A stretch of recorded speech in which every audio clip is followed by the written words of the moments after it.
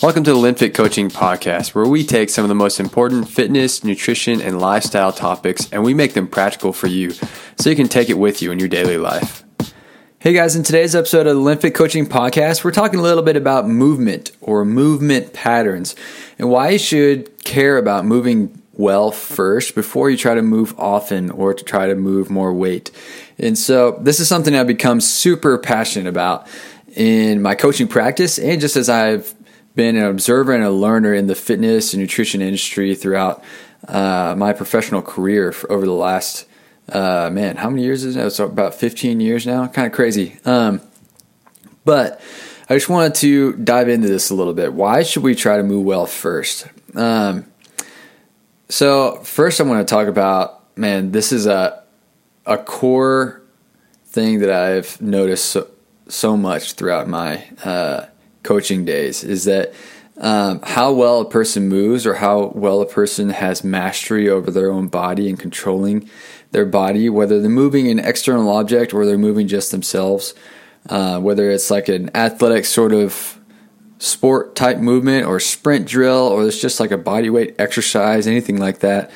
The ability that someone has to have mastery over how their body moves and control is really directly related to whether they get hurt or whether they like your program or whether they can keep doing it for the long term. Because what I see again and again and again is that if people have bad movement patterns, and what is a movement pattern? If people have a bad movement pattern, then they're going to end up hurting themselves down the road somewhere. And so what is a movement pattern? A movement pattern is basically like the sum of all of your joints and your body moving together. It's not isolating any one thing. It's your body moving in one cohesive pattern. Your body's moving as a unit. And so a movement pattern is not isolating any one joint or anything. It's seeing how does your body move as a whole.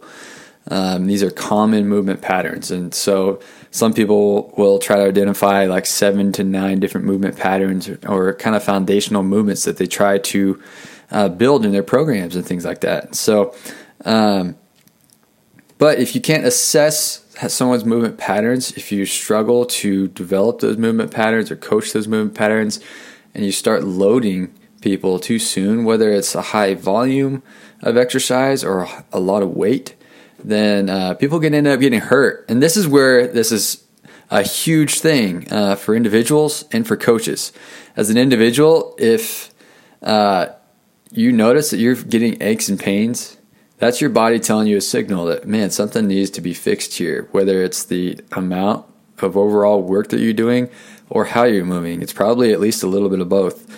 Or coaches, this is a major thing because one of the core responsibilities of a coach is actually to keep your people safe. People entrust you with their fitness and their health. And so it is irresponsible on my end if I do not try to do everything within my power to help correct your movement patterns, to correct your form, your technique. If I stack on more weight to help please you, to feel like you got a good workout, and you end up getting hurt, that ultimately ends up hurting both of us anyways, because you may not trust me anymore, you may never come back. And so this is really, really crucial. And so I think Gray Cook from Functional Movement Systems says it best. He says, move well first, then move often. That's one of his famous sayings. And Gray Cook is one of the leading guys in the industry.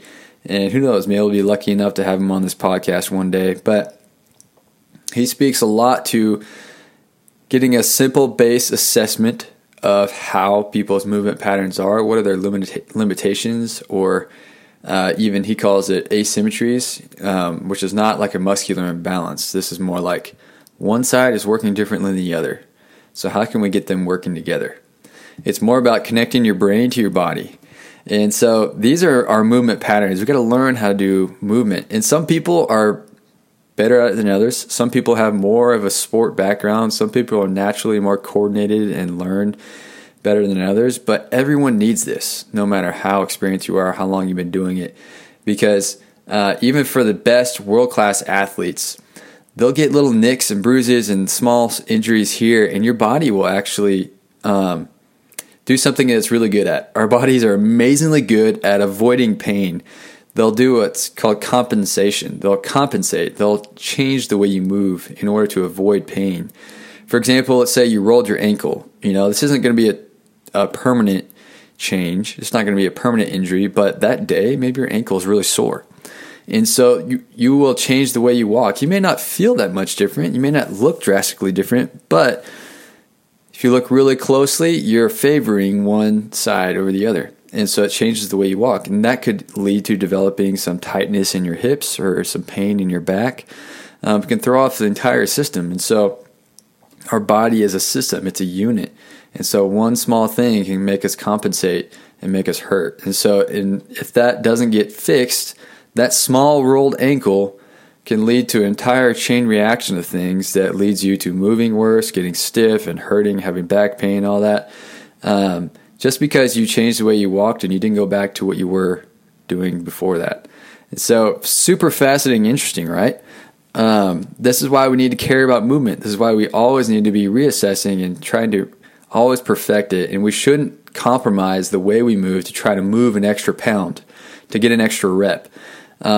Say you're in like a functional fitness class where you're trying to beat the person next to you, and you just throw your technique out the window to try to get an extra rep because you want to beat that person. It's good that you're competitive, but you might end up paying for it later because you might hurt yourself in that workout, or you're just reinforcing a bad movement pattern, a bad technique that's eventually going to hurt you later. And maybe you're young enough right now that it doesn't affect you at the moment. You don't feel it much now, but someday with consistent use with bad technique, it's going to put unnecessary strain on your muscles and tendons and your joints and everything. It's going to get you hurt someday. And that's why, guys like myself, or even more natural medicine guys, or like chiropractors, people who are into natural healing, people who are trying to restore and see what the root cause of the issue. Whenever I see someone moving and they don't care about fixing it, if they have a bad movement pattern, it hurts me inside a little bit. Because as a professional now, I see movement differently. I'm constantly observing how people are moving. And I see that, man, if we can just help people move better, then their quality of life is going to increase significantly. And they're going to be able to push themselves to a much better limit than they ever thought possible. Because if you move well, your technique's better, your body's going to move better than you ever thought. You're going to be able to go at a higher intensity than you ever thought if your movement patterns are really good. So this is why movement patterns are incredibly important. So if you're someone who has been doing exercise, you have something wrong, something doesn't feel right, or you have aches and pains, or if you've had bad technique for quite a while, man, it is completely okay. I know it's humbling, but it is completely okay to go backwards and work on your technique. And if you've been doing it for years, it might take you a little while to get out of that habit of doing that technique or something the way you've been doing it, to fix it, to get it into a better form and technique and movement pattern. And you might need some help. You might need some professional help, a professional eye to be able to see what you're doing and help you fix that. And so, like, even for example, like a distance runner, you've been running the same way your whole life, but there are professionals out there who can take a look at your running stride and see, like, man, this is why you have back pain. This is why you have knee pain. This is why you have hip pain. It's simply because of how you run. It's not the shoes. It's not the clothes. It's not the distance you're running. Although the shoes and the distance you're running, the amount of volume that you're doing could be a potential thing causing some of the pain, but a lot of times it's actually the way you run, the technique that you run, the movement patterns that you have, or the lack of mobility and stretching that you may be doing. So very interesting stuff. And so this is what I've done in my practice. I've started doing the functional movement screen every single client that I have. I make it a requirement in everything that I do, because I reassess, because it's not okay to just do it once and then leave it. See ya. I want to test and retest, assess and reassess, because that helps me see like, okay, how high a risk are you at right now? Is there a major asymmetry there? Is there something that's way out of whack that we need to work on before we try to load this? And that's just part of me having high integrity of a coach. And that is something that I think really needs to be there more and more in the fitness industry, that coaches, personal trainers need to have a higher integrity of how they operate. And that's why we need to be moving well first and then move often. And so just by doing a little movement screen and doing that, doing different corrective exercises, working that into your program, and even it doesn't necessarily have to be something that you as a client or working on yourself need to even really notice that much. By just doing a little bit of exercises that force you to balance, that force you to think about how you move, by slowing down the movement a little bit, it's going to help you to correct a lot of those errors. And just by becoming more aware of that, it's going to help you move so much better. It's going to help you feel so much better. That awareness, that cognitive awareness is going to be super, super helpful to you. And so there's a few organizations that are doing it super well. I'd say the functional movement systems are doing really good with Gray Cook, really heading that up. And then Active Life is also doing really, really well at getting a good assessment and having a progressive way to help move people along in developing their movement patterns, working on their weaknesses, helping address pain and lack of movement. PT Distinction is doing pretty well also at helping people fix themselves. And that's the cool thing about all these programs is it helps you fix yourself without needing to have any other more extensive work done. Because you never want to get to the point of surgery. Because once you have surgery, once you go under the knife, it's never going to be the same again. And so if you can do anything within your power that will allow you to fix yourself, to improve your movement patterns, to get relief from pain, man, that's a win. That's going to help you be normal. It's going to help you have a better quality of life for the rest of your life for as long as you can. And then I'd say the last organization that's doing it really well is the Ready State with Kelly Starrett.